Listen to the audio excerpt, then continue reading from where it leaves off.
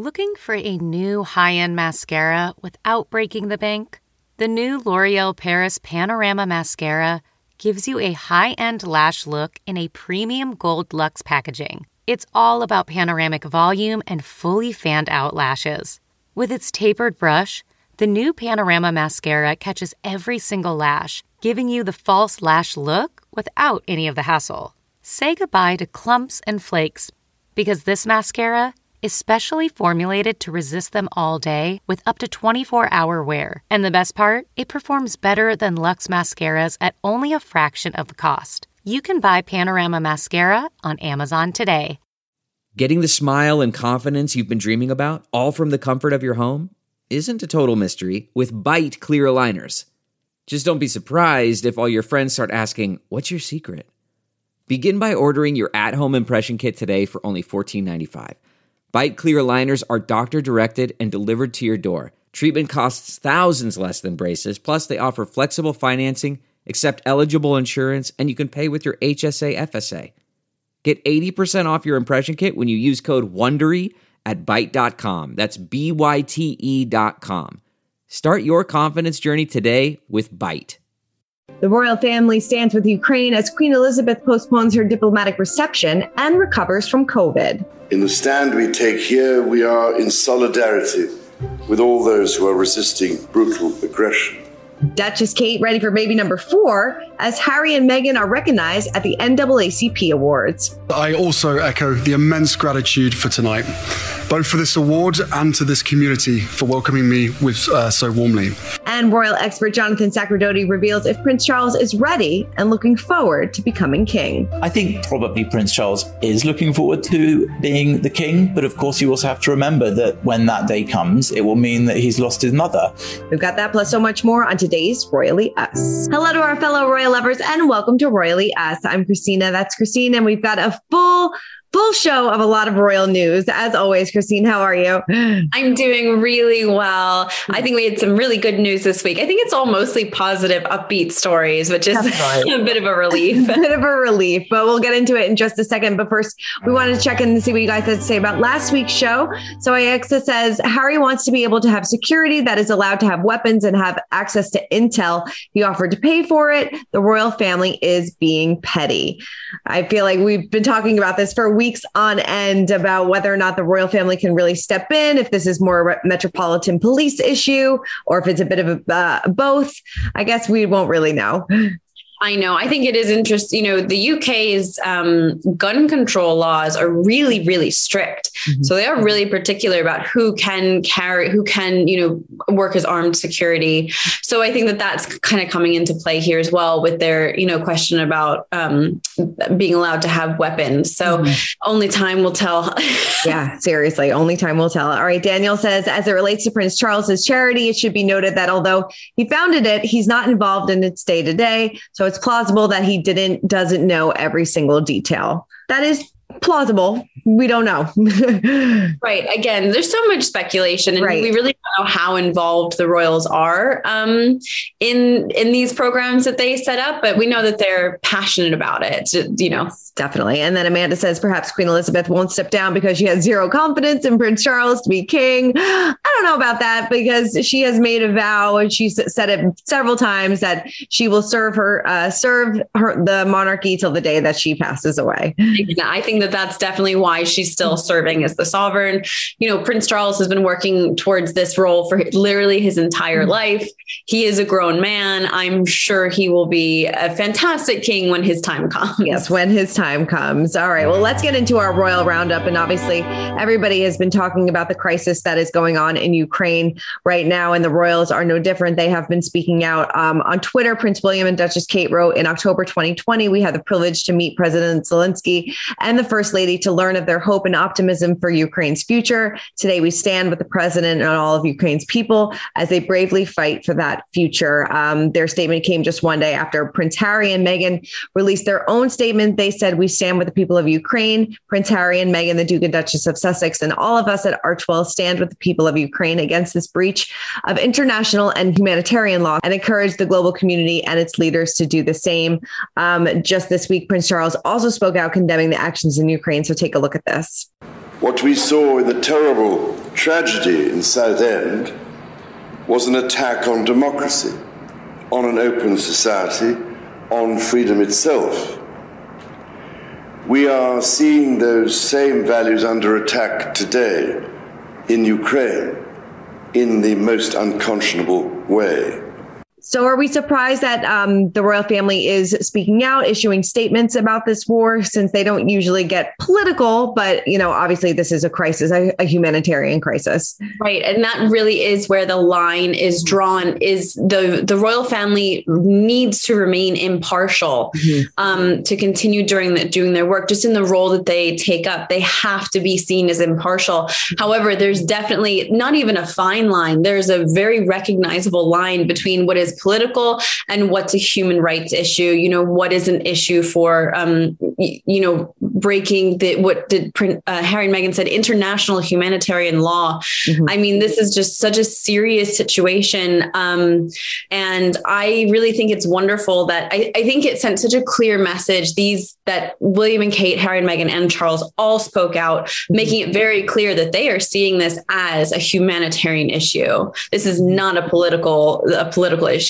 Yeah, definitely. And now our hearts break for everybody in Ukraine. And, as this situation continues to unfold, and it's heartbreaking. It really is. It is so heartbreaking, but I do love to see everyone coming together and speaking out in support of the people in Ukraine. And I hope that these statements from Prince Charles and William and Kate will go towards encouraging the Home Office to make some kinder decisions towards Ukrainian refugees. Because I know that that's a conversation right now. And I wonder if they're making these supportive statements, not in a political way, but to kind of sway the diplomatic conversation. Yeah, well, hopefully that happens. Well, let's shift gears a little. Well, I mean, kind of speaking about that, the Queen did have to postpone a diplomatic reception that was initially scheduled to take place on March 2nd at Windsor Castle. So she was going to meet with other members of the royal family, set to welcome over 500 members of the diplomatic corps for an annual meeting. So she did decide to postpone that. Yes. And in light of the situation, and it's interesting. I don't know that anyone is really familiar with exactly who is part of this diplomatic corps, but it is lots and lots of international figureheads in high places. It would be it could be a very dangerous event with a lot of security concerns given the international state of affairs. So it was definitely smart of them to postpone it. Although I was devastated to see it postponed again, because it's one of the most glamorous nights of the year. Right. Yeah. And this has nothing to do with her COVID diagnosis. It seems like the Queen is back on her feet and doing well. It's being reported that she spent some time with Prince William, Duchess Kate, and their 3 children at Windsor Castle. She appeared in 2 virtual meetings on Tuesday of this week. So it seems like she's getting back on her feet and doing well. Yeah, I know. It's so good to see that she is, getting back into things. I think anyone who's had COVID and been hit quite hard from it knows that it takes a little while to really get back on your feet. So I'm glad to see that she's feeling better and that she's able to, do some of the things that she really enjoys. Yes, definitely. And spending time with her great grandkids is definitely, I'm sure, one of those things. So definitely, I was so happy that the Queen recovered from COVID and is doing well. Let's talk about Prince Harry and Duchess Meghan, because they had a glamorous night out at the 53rd annual NAACP Image Awards. They were honored with the President's Award and gave a speech. So take a quick look at this. I think it's safe to say that I come from a very different background than my incredible wife. Yet our lives were brought together for a reason. We share a commitment to a life of service, a responsibility to confront injustice, and a belief that the most often overlooked are the most important to listen to.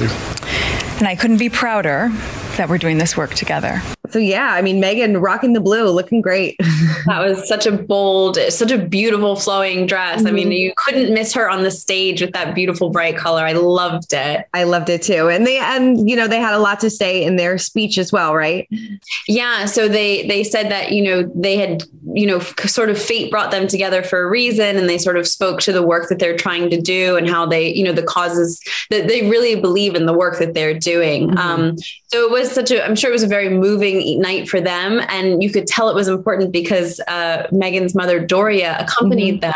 And I think that was just must have been so special. Doria's been there for most of Meghan's major life events, if not all of them.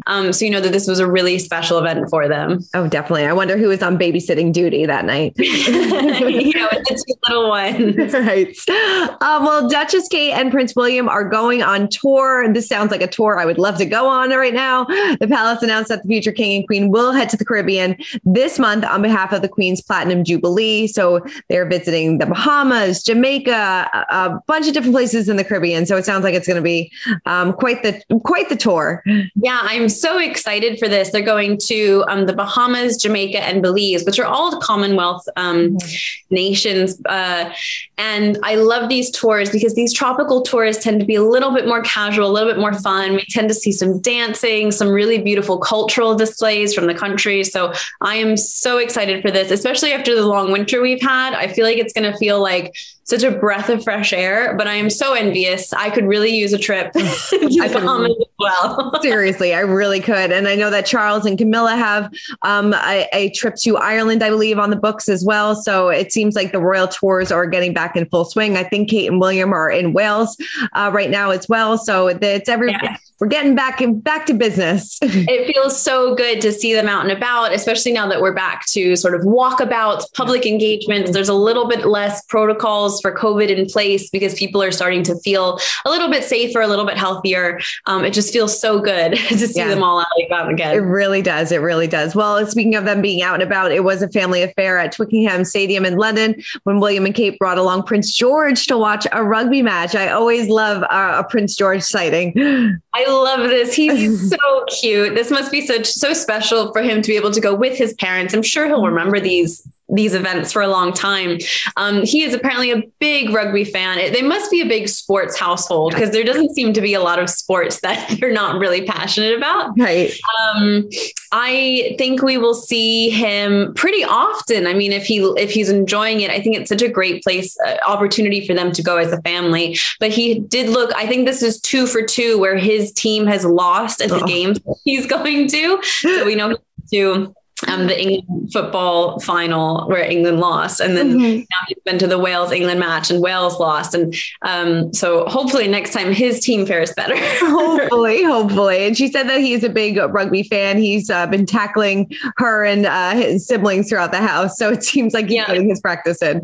She said that Louis is really into it and he loves the kit and he walks around with a referee whistle. I'm just imagining my 3-year-old running around with a whistle and I don't know that I'd be as enthusiastic. Definitely not. All right. Well, now it is time to spill the royal tea. And in random royal news of the week, Snoop Dogg is talking about his unlikely relationship with Queen Elizabeth. So during an interview with DJ Who Kid, he detailed the time the Queen prevented him from getting kicked out of England back in 1994 as he faced 1st and 2nd degree murder charges. He explained that the residents of the United Kingdom wanted him out and they were going as far to ask officials to ban him. Well, the Queen said, "This man has done nothing in our country. He can come. When the Queen speak, bow down." That's Harry and William's grandmother. You dig? You think they weren't there saying, "Grandma, please let him in, Grandma. He's okay. We love his music. You know, Harry, I'll let him in for you.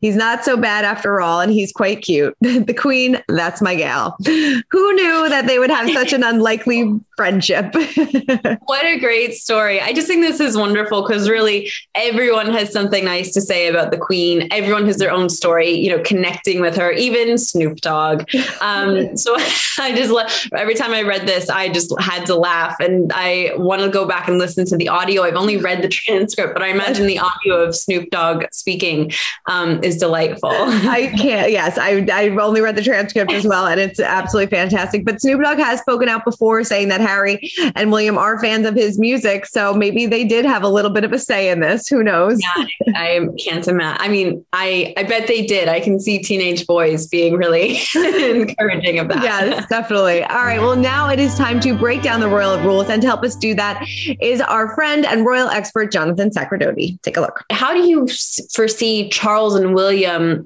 kind of working together to change the monarchy when Charles eventually does become king? Well, I always say that that's another let's say, good or nice feature of the idea of having this hereditary principle, this succession that's passed down by birth. On the one hand, it's very anachronistic, and it seems out of place in the 21st century when we put meritocracy at the center of most roles in life, that anyone can get them if they work hard enough and are lucky enough. That's not the case with a hereditary royal family at the top of the country, let's say. So one of the good things, on the other hand, is exactly that you see a bit of forward planning through the generations. So when you do have 3 generations, as we do now, who are all adults, well into adulthood, we have the Queen, who is the monarch, and then we have her son, who's already in his 70s, and then we have his son, who, is already, let's say, in middle age. These 3 people can even plan together, or their offices can plan together, how the institution might change, might progress over the course of time. Obviously, each one will want to do their own thing when they're monarch and to do it in their own style. But I think that there is discussion within the royal family over how these changes and how the steps forward into more modern attitudes might be taken. So a certain amount has been done during the Queen's reign, in fact, quite a lot, considering how long it's been. Mm-hmm. And then Prince Charles will no doubt step forward a little bit more into modernity, maybe slim down the royal family more, as he said he might want to. And then Prince William, the same, when it's his turn, will have his own modern approach to it as well. So I do think they talk about it. And I think each one will push a little bit more in that direction to try and keep it current. Yeah. Do you think Charles is looking forward to becoming king? It's interesting because in that big interview, the famous Meghan and Harry interview, Harry said something quite interesting, which is that it's like the Truman Show, that movie, and that the family are stuck in this performative role for the whole nation, in fact, the whole world, the media, and that he saw it as a bad thing, that he felt they were trapped. And I think he hinted that his father and his brother were also trapped in that world. Maybe they didn't even know it, like in the Truman Show. He didn't realize he was trapped in that kind of performance. So I think that's an interesting insight, because it's not often that members of the royal family do talk that way, even if they maybe sometimes feel it. Mm-hmm. And that's because it might seem ungrateful, or coming from their position of enormous privilege, it might not seem like the right thing to say. But I'm sure that in private, there are downsides that they think of to the role. They certainly don't have the same sort of privacy that the rest of us have. I mean, we were just discussing the Queen's health. Ordinary, regular, everyday people don't find their health as scrutinized as the Queen must. On the other hand, there are great advantages as well to the role. So I think probably Prince Charles is looking forward to being the king. But of course, you also have to remember that when that day comes, it will mean that he's lost his mother. And just as the Queen spoke about losing her father as being quite a sad and somber moment, and that's how she marks the actual day of the accession every year in private and in quite a quiet way, because it's also the anniversary of the death of her father. So too, I think Prince Charles will have a bittersweet outlook on how that will go when it's his turn to be king, because his mother is no longer with us in this world. Right, makes sense. Do you think he'll change the monarchy compared to how, Queen Elizabeth has sort of held the seat of sovereign?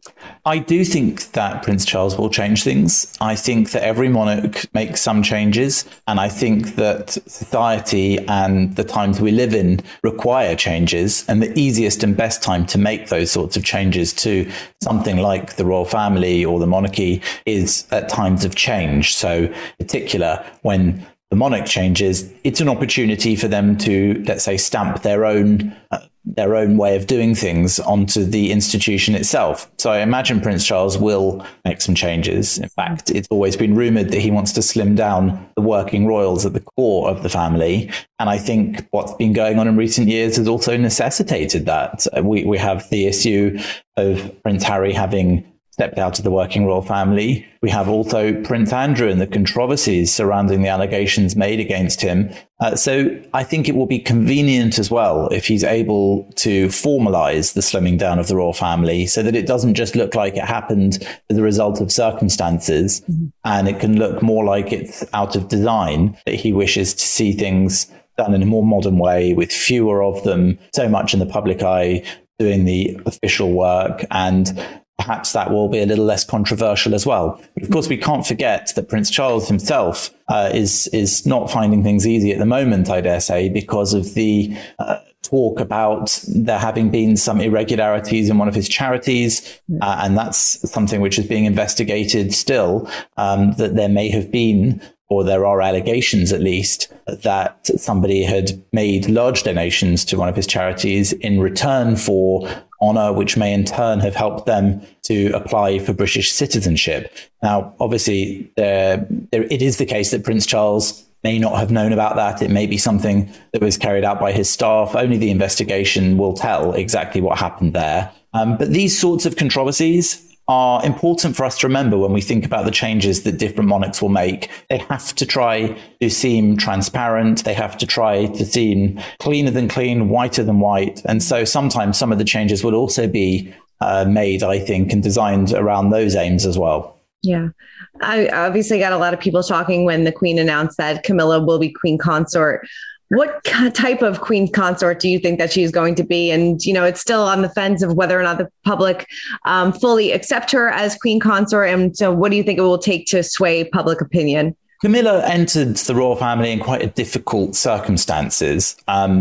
Following the death of Princess Diana, and before that, the divorce of Diana and Prince Charles, she was bound not to be a very popular figure, especially as Prince Charles had known her during his marriage, to put it mildly. And I think it's therefore been impressive the way in which she has managed to endear herself to not just the family. I mean, we've seen that the Queen now feels that she should be given that title, Queen Consort, when it is Charles's turn to be king, but also to the wider family. Even William and Harry have spoken fondly about her in the past, and to the wider nation. Her approval rating has obviously gone up since those early days, and since her marriage to Prince Charles. Back then, she was not as popular. She's done that, I think, through a lot of hard work, and also not really saying anything controversial or being involved in many controversies since